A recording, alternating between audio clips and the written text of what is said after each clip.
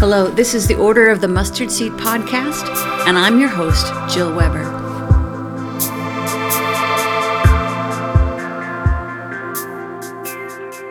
Well, welcome everybody. I'm here with my new friend, Richard Roberts.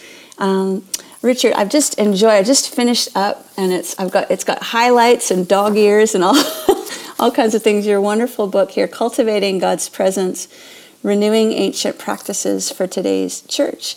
And actually, interestingly enough, a number of people passed this book on to me and said, you really need to read it. So it's one thing when one person goes, oh, you should read it. It's another thing when you get surrounded by people saying, this is an important piece of work. So it's been really, really helpful, on my journey with regards to the OMS, and thought it would be really helpful for you to have a chat, for us to have a chat together and talk to each other and to our listeners about rules of life and new monasticism and all of that. So first of all, just tell us a little bit about yourself, Richard. Thank you, Jill. Well, it's great to be with you. So I'm speaking to you as a storm rages outside.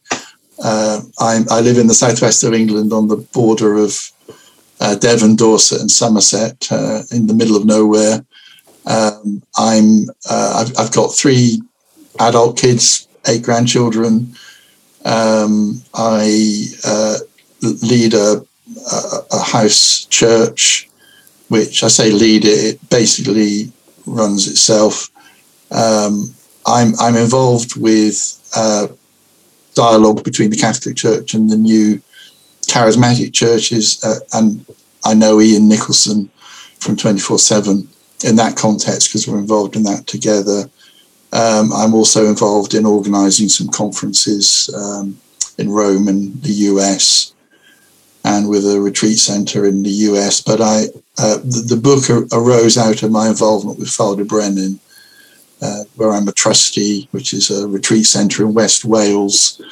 And we have a lot of people who are involved with us at Father Brennan. They come on retreat.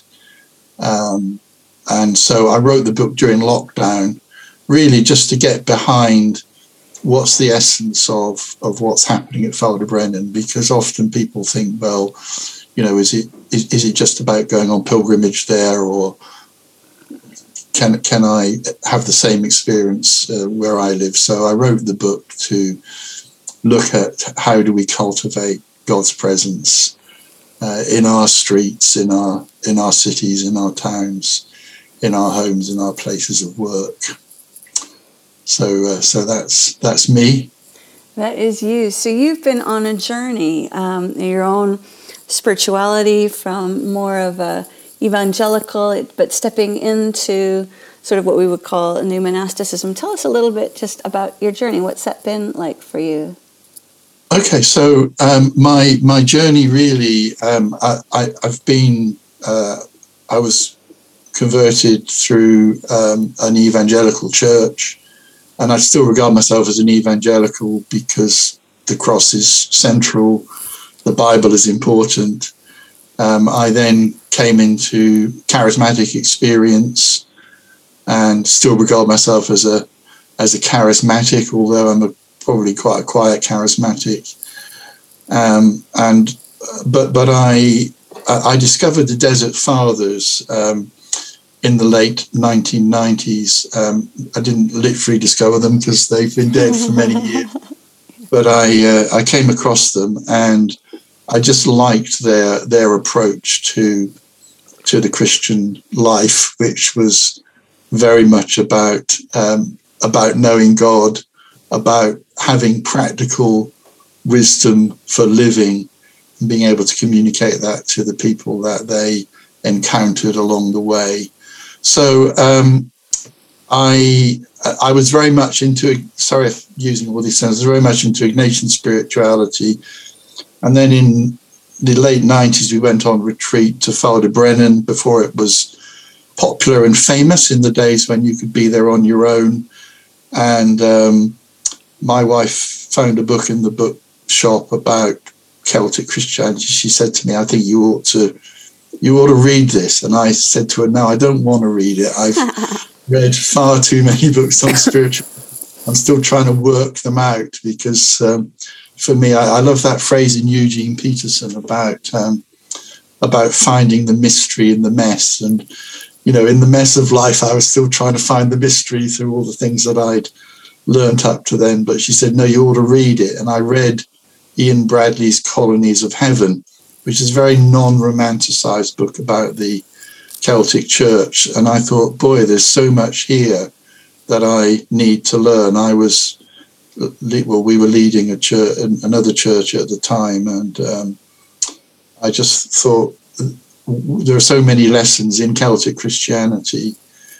The idea that somehow, as a group of believers, we form a colony of heaven, and that we are sort of God's kingdom being actualized, and the idea that places could become in themselves holy places where God's presence was experienced. So that set me off on a 20-year journey. And so when we moved to where we now live, and eventually we started another church, we decided we'd do it a bit differently, and we would base it on it was essentially rule of life. We don't want to use those terms because they scare ordinary people. So we have a set of values that try to live out the gospel. And so I've just been trying to work that through the last 20 years or so. So I've been part of this movement that's been called New Monasticism. I think I'm not so keen on that term as a lot of people. I think what we're looking at is actually monastic-inspired spirituality. But there are very few of us who are celibate, for example. There are very few of us who take vows of poverty. But what we've done is we've adapted those things, which is appropriate, so that we can live them in ordinary life. A bit like some, say, the Benedictines have their oblates, who are people who try and work out the vow of Benedict or the rule of Benedict in everyday life. So I think that to me, that's what New Monasticism is, because it's a very catchy title. So it's going to stick. Catchphrase. I love the definition. You actually wrote, it's rather like having ancient precious stones reset in a contemporary piece of jewelry so that it's refashioned for our setting and context. I thought that was just such a beautiful way, this monastic inspired spirituality in terms of how we can, live into some of these, all the babies that got thrown out with the bathwater at the Reformation. Yes. You said something a little bit in one of the chapters about new monasticism being more of an organic, bottom-up, people-led movement. Could you just kind of talk a little bit more about that? Yeah, I think that monasticism has always come from the margins.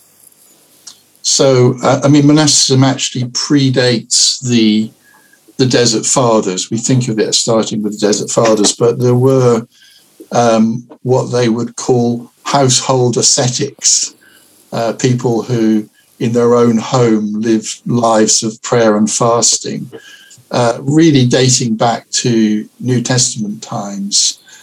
And but it's always been something that started with a few people who want to be sure that they're embodying the gospel. So, St. Francis is an example.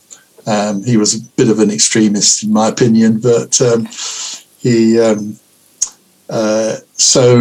just started with a few people, and eventually it grew and grew and grew and grew into an order that was so big that many cities in Italy couldn't raise an army.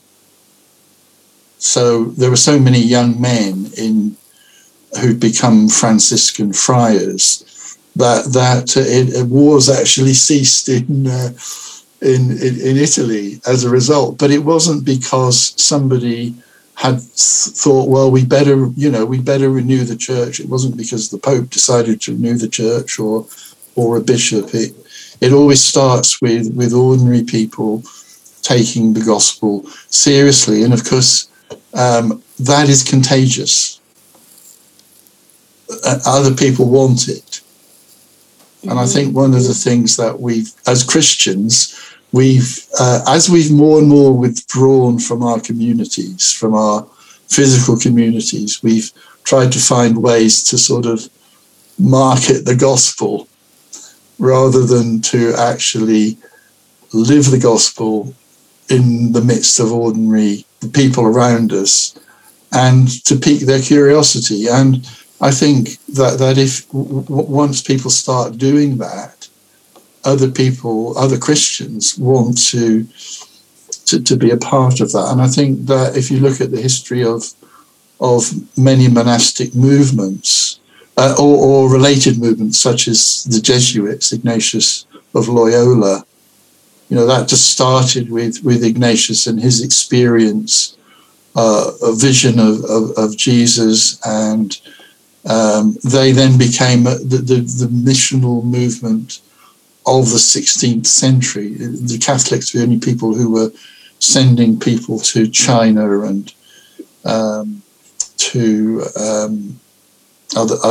India, to other parts of the world. So it always starts from the margins. It's not some scheme to renew the church. Yeah, comes up from the ground, and it's been interesting watching. I've been in the movement myself probably for the last 20 years or so, and so it's been really interesting hearing story after story after story of people.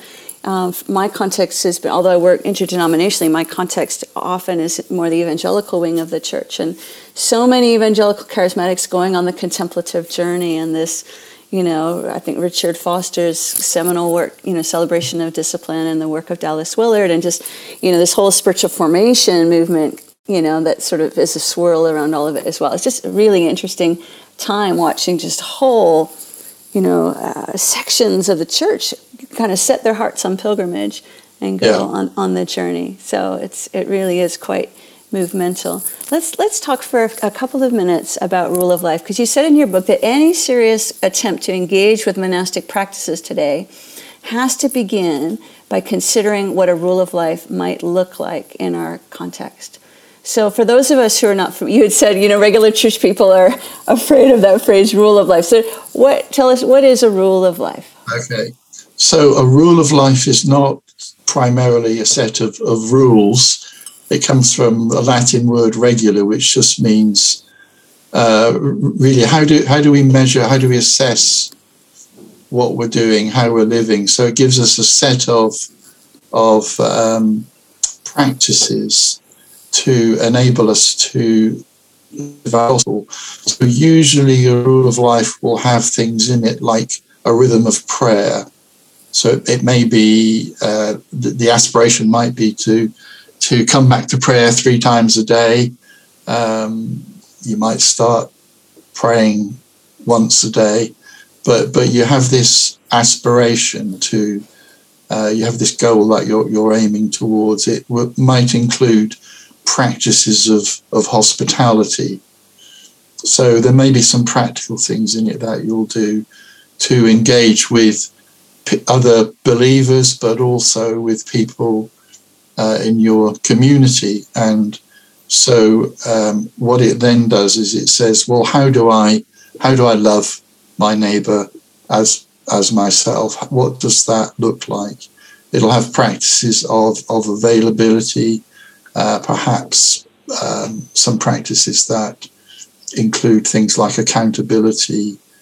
How do we work out humility in practice? How do we listen to other people and not feel that we're the font of all wisdom? And because we need that hugely in our context, don't we? Because everything's polarized, we don't listen to each other. We just live in echo chambers. So, how do we work these things through in life? And it doesn't need to be hugely complicated. So the order of the mustard seed, you just have this set of I believe it's 6. Yeah. Am I right? 6 things that you ask people to work. How do I work this out in my context? And actually it then simplifies life because, we often have values in life. Like, if you're a humanist, your values are, I will unconditionally love people, secular humanist, and I will also be genuine. I'll be open and honest. And because those things conflict, don't they?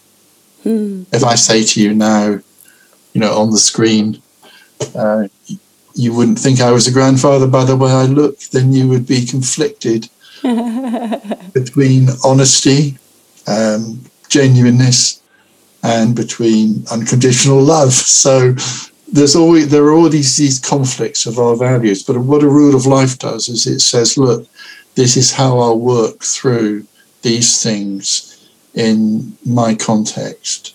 So, Jesus said his yoke was easy, didn't he? His burden was light. So it's an attempt to say, how do I live out these things where I live, in my family, or, in my city, or in my town, in my place of work, in my church, with the reality of the people around me. So it's not some sort of idealized thing that we aim at, and it does take a life to work out. It isn't the first stage of something. It is the whole thing. But I think that's one thing that we can learn from these monastic orders. How have you found that helpful in your own life, having a rule of life? Right. So one of the things that I talk about, hospitality is something that is part of our church's set of values, rule of life, whatever you want to call it. So one of the things that I've aspired to is interruptibility. I thought I'd made up that term, but I think Pete Greig actually uses it somewhere, so I probably pinched it from him. Maybe he pinched it from you. You never know. I don't know. I haven't got a clue. So it's like I've got my plans and my purposes, and I'm doing the things that I want to do. And then what if somebody demands some attention from me? So that doesn't mean that I then have to always be at other people's beck and call. And I'm not always at other people's beck and call. But what it does is it's a reminder that although I may not want to stop and join in with something or be part of a conversation, it might be part of being hospitable to somebody else to allow myself as a rather driven person to be interruptible and for my plans to be held lightly and for me to be a bit more flexible. So, we see that with Jesus, don't we, on the way to heal Jairus' daughter, and then suddenly, an elderly woman touches his cloak and he stops. He lets his plan be interrupted. So that's just a very small practical example. I mean, another would be rhythm of prayer. So I use the Father Brennan rhythm of prayer 3 times a day. I'm not very good at praying. It doesn't take me very long. I try not to answer emails in the middle of praying. I'm so generally a fairly good practice. I always have a guitar next. I try not to pick up the guitar. It's sort of, but it really helps me. It really focuses me on God. So those are just a couple of simple examples. You talk about a couple of examples. I think you used a phrase in the book that I found really, really helpful. You talked about a rule of life being an integrating framework. So it's not just 1 or 2 practices, there's something about the whole that's helpful. Can we talk a little bit more about that? Yeah, sure. So for a lot of people say they may discover forms of contemplative prayer and find them really useful. And they may use those forms of contemplative prayer, and that's really great.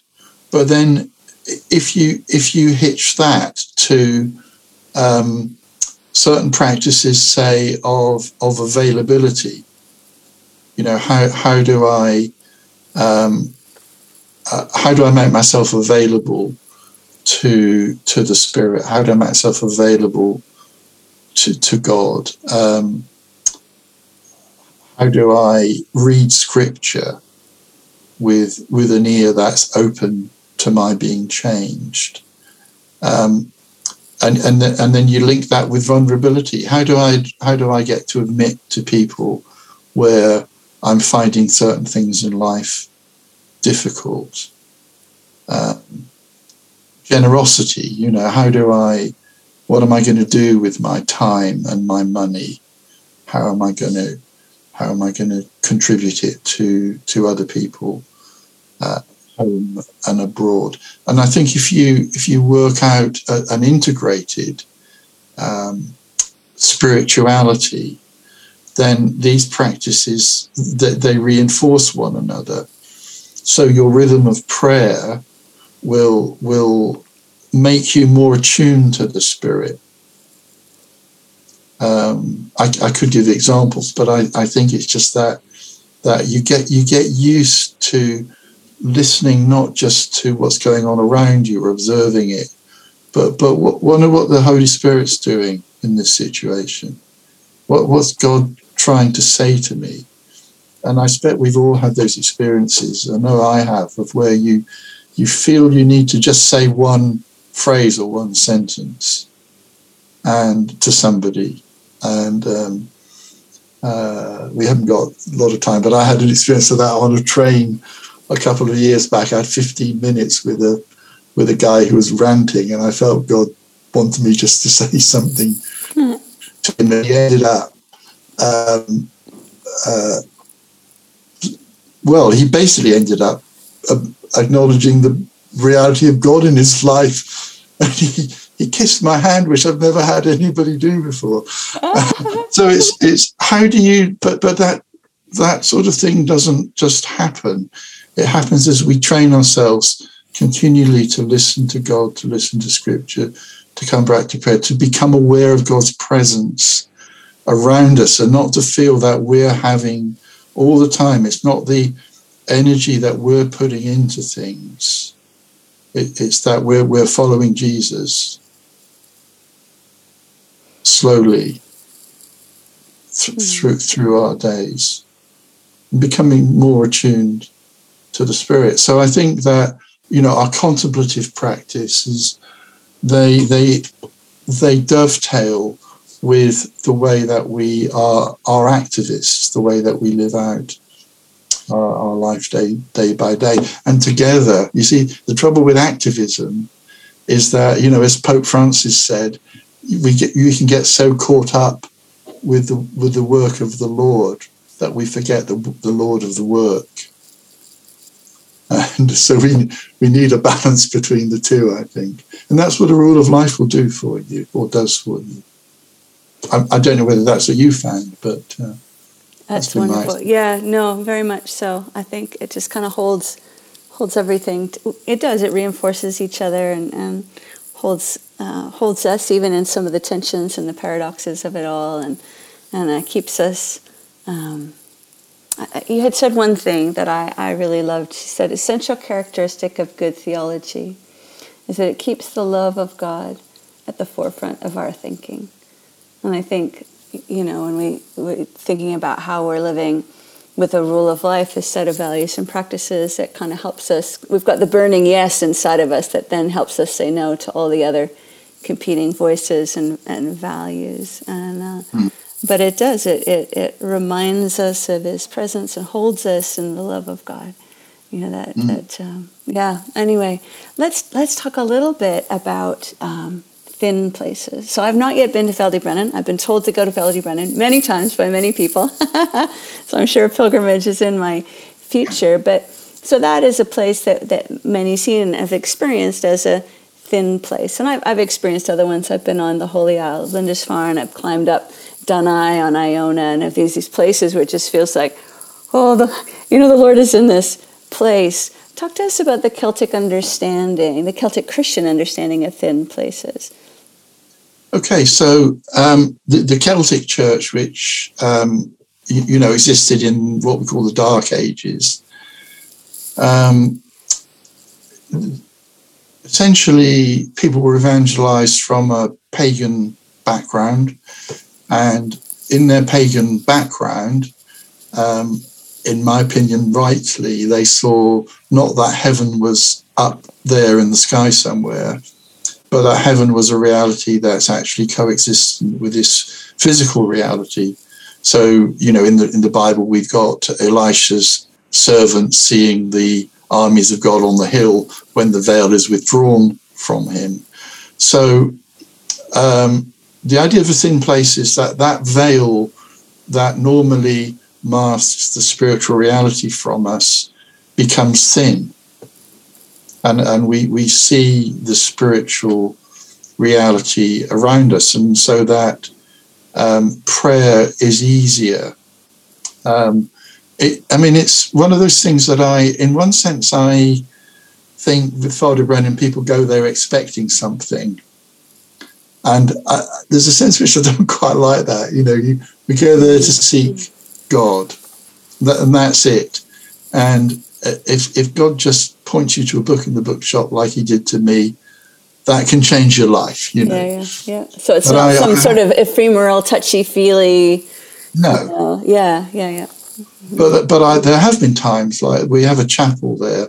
It had all started with St. Brinac, who in the 6th century was an Irish monk who went to pray up on the hill above where Father Brennan now is.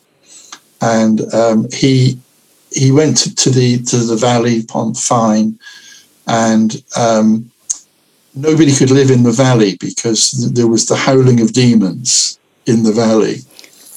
And he drove the demons out of the valley, and he prayed up on the hill, and people would see visions of angels, or they'd see literal angels descending onto the hill, and it became known as Carningley, which is the Hill of Angels. And so when Peter and Phillida Mould, Phillida had a vision of a farmhouse, and could never find this farmhouse, gave up on it, but eventually looked in an estate agent's window in Pembrokeshire and saw this farmhouse. He said, that's the one in the vision. So they bought it and they converted it into Father Brennan. And there have been times when I know I've taken people there on retreat, and been leading retreat and gone into the chapel, and the presence of God has been so heavy that I've had to get out because I knew I wouldn't be able to lead the rest of the retreat. It can wipe you out, the presence of God.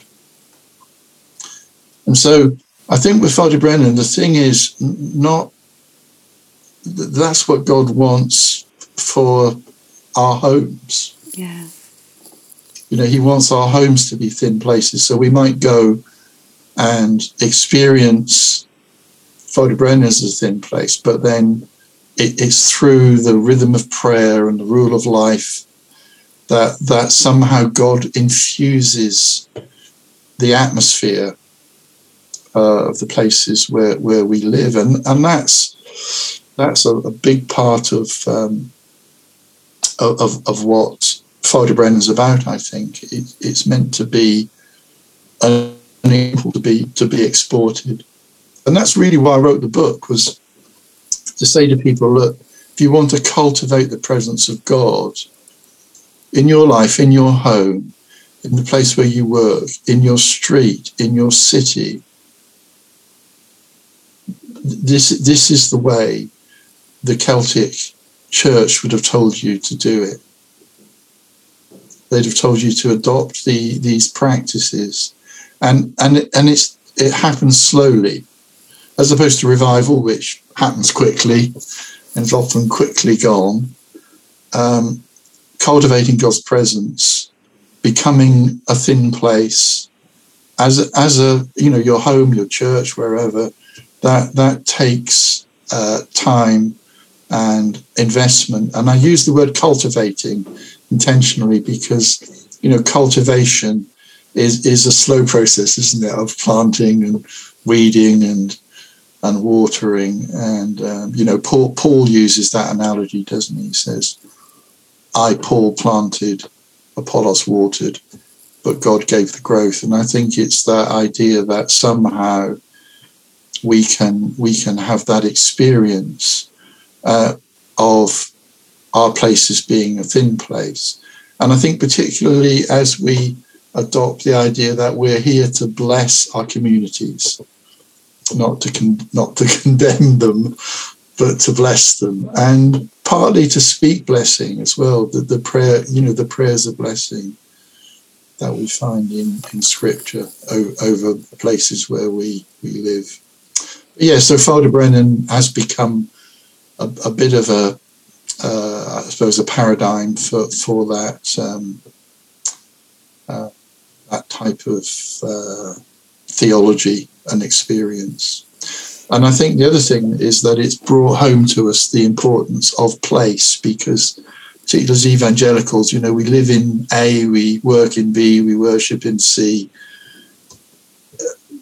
But God's actually rooted us in a place, and it's that place that we want to see the presence of God. Mm-hmm. The knowledge of the glory of God will cover the earth, including my home. Yeah, wonderful. Yes. Now so Father Brennan offers some training, and tell us a little bit about that, what's available out there.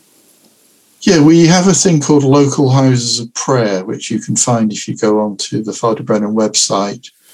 And what we do is we just train people in forming prayer, small prayer groups, praying blessing, and we partner with Tear Fund, who've adopted Local Houses of Prayer. We partner with a big mission organization in the US with Mercy Ships. We do training all over the world. I think last week we were in Egypt. The idea is not to produce some Father Brennan-centered network. The idea is to produce local networks in countries or in regions or in organizations. But we provide some of the training for that, and it dovetails really well with what you're doing in 24/7. It's on the same page with a few tweaks and cousins. We're cousins in the family. We are cousins, indeed. That's wonderful. Richard, thank you so much. It's been really, really, I love the language of cultivation as well, personally. I think that's, as we're developing sort of hopefully will be the mother house here for the Order of the Mustard Seed and 24/7 at Waverly. Honestly, what the Lord's just been saying to me over and over again is cultivate this place, cultivate this place, cultivate this place. So I personally found your book and your teaching really encouraging and helpful for me and for us as we're trying to steward, what God is giving us to steward right now. I'm wondering, do you think you could pray for us as we close? Yes, I will, yeah. Thank you.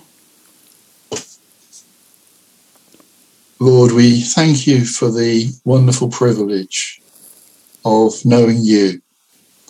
Lord, we've really no idea why you've chosen us, but we just thank you, Lord, that you want us to know you and to carry your presence into the places where we live. So we just thank you, and we pray, Lord, that you'll help us to find the next step for us personally. Lord, we pray for the Order of the Mustard Seed. We just want to thank you for the work that's being done, for the amazing things that are happening, and we just pray for your hand to continue to be on this group of people, and we pray, Lord, that you will bless them, and I bless them in the name of Jesus. Amen.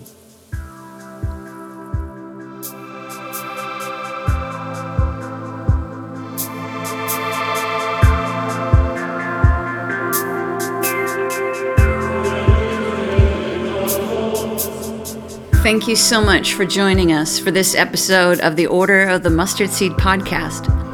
For more information about the Order, you can find us at orderofthemustardseed.com or on Instagram, Facebook, or Twitter. May God grant us grace as we follow His invitations to be true and to be kind and to go.